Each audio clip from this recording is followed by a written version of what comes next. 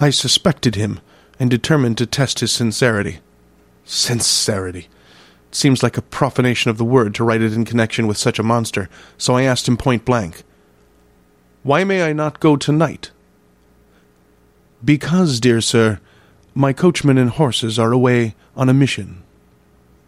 "But I would walk with pleasure. I want to get away at once."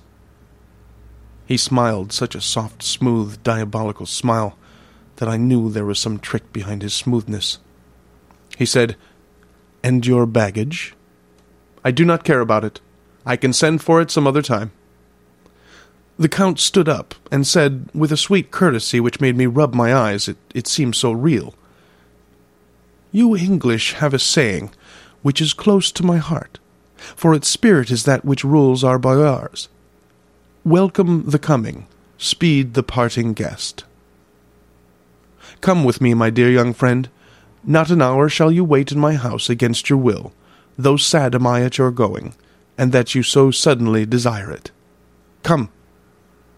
With a stately gravity, he, with the lamp, preceded me down the stairs and along the hall. Suddenly he stopped. "Hark!" Close at hand came the howling of many wolves. It was almost as if the sound sprang up at the rising of his hand, just as the music of a great orchestra seems to leap under the baton of the conductor. After a pause of a moment, he proceeded in his stately way to the door, drew back the ponderous bolts, unhooked the heavy chains, and began to draw it open. To my intense astonishment, I saw that it was unlocked. Suspiciously I looked all around, but could see no key of any kind.